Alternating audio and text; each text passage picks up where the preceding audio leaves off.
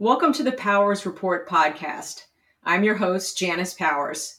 The show brings you candid, unique, and data-driven perspectives on the healthcare industry. I believe that any solution that is going to positively impact the American healthcare system has to satisfy two major criteria: financial viability and behavioral incentive alignment. In other words, access to high-quality care can only be achieved if we can afford it and if we behave in ways that optimize our health. These are major themes that will be discussed in each podcast. Please subscribe to our show on iTunes or on your preferred podcasting platform and connect with us on social media. Again, this is Janice Powers, and welcome to the Powers Report podcast.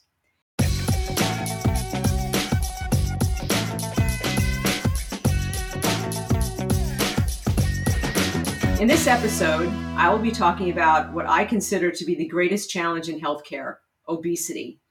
Obesity is the biggest issue impacting the healthcare system for a number of reasons. First, it's a precursor to so many chronic diseases, so it makes people unhealthy, lowers their quality of life, and drives up costs. Obesity impedes worker productivity, so it affects the entire economy. And critically, probably most disturbingly, it's culturally accepted, which means it's extraordinarily difficult to eradicate. We can't bring down the cost of care, and we'll have less money to pay for our high-cost system if we don't reverse our public perceptions about being overweight and being obese. So let's talk about what we mean by overweight and obese. A standard metric used to qualify the healthiness of an individual's weight is body mass index, or BMI. BMI is a simple calculation. It's your weight in kilograms divided by your height in meters squared. You're considered overweight if your BMI is 25 to 29.9. A BMI of 30 or over is considered obese. Now, this is not the be-all, end-all definition of obesity. Different people have different bone structures, body types, etc., but for the most part, BMI is a good indicator of whether an individual is overweight or not. That said, I want to make sure that listeners recognize an essential nuance in this particular show. I will be criticizing the condition of obesity, not the people who are obese. This podcast isn't about fat shaming. Fat shaming is a form of bullying and ridicule. Fat shamers, who are cowards, are intent on making those individuals who are overweight feel bad about who they are, both inside and out. Any remotely sensitive person recognizes that one's outward appearance doesn't determine one's intelligence, spirit of kindness, sense of humor, or capacity to love. This is why fat shaming is cruel. The problem we're having is that some of the defenders of the bullied, those who seek to defend victims of fat shaming, are in many cases emphasizing the wrong thing. It's quite all right to tell someone who's obese that they are a wonderful, amazing person. It's another thing altogether to tell someone who's obese that it's okay to be overweight. It's not okay to be overweight. It's not okay to be obese. It's unhealthy, and there's nothing good about that. Why is this so important? Because it affects so many Americans. Approximately 7 out of 10 Americans are either overweight or obese. 40% of Americans are obese, and the numbers have been rising. That means that when we look around, most people we see are overweight. Being overweight is now normal. Not healthy, but normal, because that's what most people are. The actual incidence of being overweight in America has become a problem in itself. We're so used to seeing people as overweight that we've become conditioned to think that there isn't anything wrong with it. Normal behaviors can be good. It may be normal for a neighbor to get up every day and run 3 miles before work. That's what she does all the time. So when we see her do it over and over, we think it's normal. Getting exercise every day is great for one's mental health and physical health. People who regularly engage in positive health behaviors like this serve as role models for those around them. For their family members, neighbors, coworkers, friends, it creates a positive behavioral cycle. But normal behaviors can also be bad. Think about the cycle of abuse in a family. A child that grows up being abused is conditioned to think the behavior is normal. Abused children are more likely to grow up and abuse their own children because those are the norms they have been conditioned with. It's a tragic cycle that's really hard to break because it's psychological. We are at the point where we've been exposed to so many overweight Americans for so long that the condition of obesity has become normalized. This is borne out in some disturbing data that spans the past 15 years or so. So we know we've gotten heavier, but the ideal size, the ideal weight that we think we should be, has also gotten bigger. In about 15 years, our ideal weight has gone up about 4 pounds. As a corollary, over the same period, fewer of us think we're overweight. We've gotten heavier, but less of us think we are overweight. And making it worse, less people want to do anything about it. The percentage of people who want to lose weight has dropped 8 percentage points in the last decade or so. This normalization problem is a result of what we see and what we say. Social media is riddled with messaging that inappropriately conflates the celebration of the person as a human being who is overweight or obese with the celebration of the condition of being overweight or obese. There is a difference between the condition and the person. We need to recognize the difference and focus on wording that promotes good health, not an acceptance of unhealthiness. In addition, newsier articles and posts that legitimately decry fat shaming often add caveats in an attempt to explain why some people are overweight or obese. Doing so gives people who are overweight an out because they may interpret these explanations as excuses. They may think that their condition is a result of factors that are out of their control. As a result, they may be less motivated to take on the hard work of losing weight. So here's what I mean. Some populations are more susceptible to obesity than others. Those with lower levels of education and lower income have, on average, higher levels of obesity. Someone who's poor, with less than a high school education, who is obese, may hear this explanation and think that there's nothing they can do about their situation. It's like statistically they were destined to be overweight. Unfortunately, we can't fix the educational system or income inequality overnight. These changes will take years, even decades to address. But people who are obese need to lose weight now. They shouldn't be waiting for anything, and we can't use explanations as excuses for inaction. There's a lot of talk about food deserts. These are geographies where it's hard to find a regular supply of healthy food. If you can't eat right, it's hard to maintain a healthy weight. But we can't blame grocery store chains that refuse to set up shop in sparsely populated low-income areas and just call it a day. Those receiving public assistance through SNAP, formerly known as food stamps, can use the allocated funds to buy junk food that includes sodas and chips. That's a policy issue that should be changed. And there may be a significant gap in understanding what nutritious food really is and what constitutes a good diet. That's a problem with the effectiveness of public health education campaigns, and that too takes time to modify. Hands down, the most challenging aspect to dealing with the obesity epidemic is getting people to accept that it's their responsibility to fix the problem. The blame game is dangerous because it puts responsibility on institutions and situations that, in the short term, we cannot control. We need to focus on what we can control, which is behavior. That said, dieting is easier said than done, and those who are obese may have more to overcome than others. First, they've got to deal with the challenges that all dieters have, changing habits and maintaining discipline. That's hard for anyone. Further, it's physically challenging for severely overweight people to exercise. They're more prone to injury, which can kill all the momentum of starting a workout routine in the first place. Many dieters, obese or not, overestimate the impact that exercise will have on weight loss. Taking a 30-minute walk may be a significant effort for someone who's obese. The exercise will drive up their appetite, but it will only burn a few hundred calories. That's less than what's in a donut.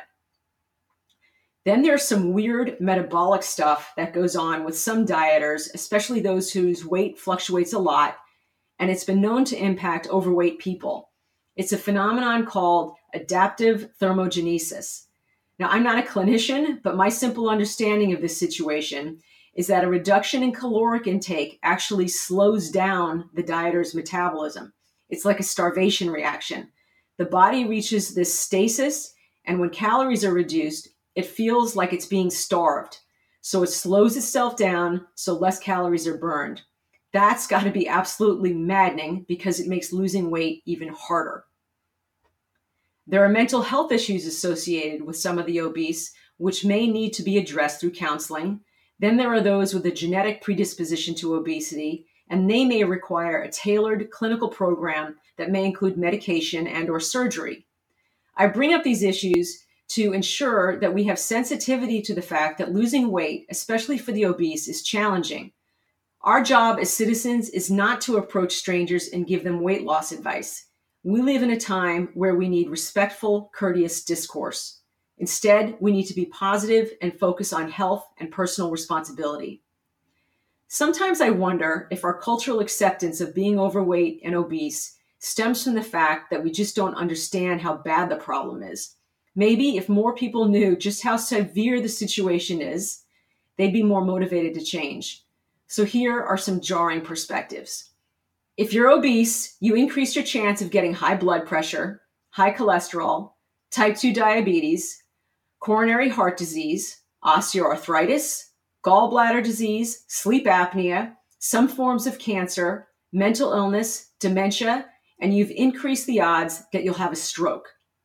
I'm not making this up. This is the kind of information that needs to be hammered home. No one should put themselves in a position that increases their likelihood of developing basically every major chronic disease you can think of. This is scary. Think about the physics of the situation. The human frame, our skeletal system on which everything else depends for support, was only designed to hold a certain amount of weight. When we add too much mass, our bones are weakened, our ligaments tear, our bodies deteriorate. As a result, over half of the patients who have joint replacements, like for their knees or hips, are obese. What's worse, complications and surgical outcomes go up when the patient is obese. Now, there's been a lot of discussion around requiring obese patients to lose weight before surgery, but none of them have gained formal industry or policy acceptance. We probably need to think more about this and have more discussions so we can ensure that patients have positive outcomes. Relatedly, patients who are obese cost more to care for than others. A well-cited study identifies the cost of care associated with the obese to be about $150 billion a year. But that study was from 2008. The percentage of obese Americans has risen, and the population has also increased by about 25 million people in the last decade. That means that the cost of obesity today is much greater than $150 billion. Then there's the economic impact. Obese Americans have higher rates of absenteeism than the general population. Obese people are less productive than the general public, and their wages are typically lower. That means contributions to the country's gross domestic product are comparatively lower for the obese than for everyone else. Lower wages, coupled with a poor state of physical condition, also lowers the quality of life for the obese. Improving quality of life should be a major motivator for those who need to lose weight. It's becoming harder for the military to recruit because the population is so unhealthy. According to a recent study, about a third of the potential military recruits are disqualified because they're obese. Enlisted soldiers may become obese. That creates another series of problems because a team is only as strong as its weakest link. Any situation that requires physical exertion can be compromised if soldiers do not satisfy the criteria for appropriate levels of fitness. Further, obesity is responsible for the loss of 650,000 workdays by active duty service members every year. The overall obesity rate in America will likely get worse because the rate of obesity among children is also increasing. Right now, about 20% of kids are obese. Obese children, like obese adults, are predisposed to serious health conditions like type 2 diabetes. They also suffer from bullying and other mental health issues associated with their condition. Sadly, being obese as a child increases one's risk of being obese as an adult. Nationally, the data about obesity is grave. Things get worse on the global stage. We can compare ourselves to other countries that are in the Organization for Economic Cooperation and Development, or the OECD. This is a membership organization of 36 economically developed countries, and it includes the US, Canada, Mexico, most European countries, and also Japan, India, China, and Russia. Among this group, The US had the highest obesity rating. Right now, there are over 200 countries in the world, not just the 36 OECD members. So how does the US look compared to everyone in the world? Well, not good. I had to do my own simple analysis to pull obesity rates together because, interestingly, it's one of the key data points that is not captured by the World Health Organization. They report on dozens of statistics from all the countries in the world if they can get the data. So I had to go to the NCD risk factor collaboration, and I did my analysis, which excluded countries with a population below 300,000 people. That cutoff is right below the population of Iceland, an OECD country, so Iceland could be included in my ranking. Other countries like Monaco, with its 40,000 people, are just too small to compare to the US. The results? We rank as the 7th most obese nation in the world. Here's some unexpected info about the top 10 most obese countries. Belize ranked 5th. Belize has a population that's like Iceland, at about 0.1% of ours, so they're almost statistically irrelevant when talking about size. So here are the other 8 most obese nations, one of which is not exactly a nation. Number 1 is Kuwait. Then it's Egypt, Qatar, Jordan. 5 is Belize. Then the West Bank and Gaza, aka the occupied Palestinian territory, which has over 4.5 million people in it. That's about the population of Louisiana. They're 6. We're 7. Then comes Iraq, Saudi Arabia, and the United Arab Emirates. So there is an awesome PhD thesis or book in the making if you think about how alike the United States is to Muslim majority nations, at least in terms of obesity rates. Given all of this information, I think the most impactful thing we can do to help address the obesity epidemic in America is to be honest about what's going to fix it. We are actually hurting people who are overweight and obese when we tell them that their physical state doesn't matter and they should just be proud and own it. Instead, we need to be supportive and sensitive and encouraging so we can all be as healthy as we can be. This is the Powers Report podcast. Please subscribe to our show and please follow me, Janice Powers, on social media. We will be featuring listener questions, comments, and suggestions on future podcasts. Please see our website at powersreportpodcast.com to submit questions and ideas on the contact page. I look forward to hearing from you. Thanks so much for listening.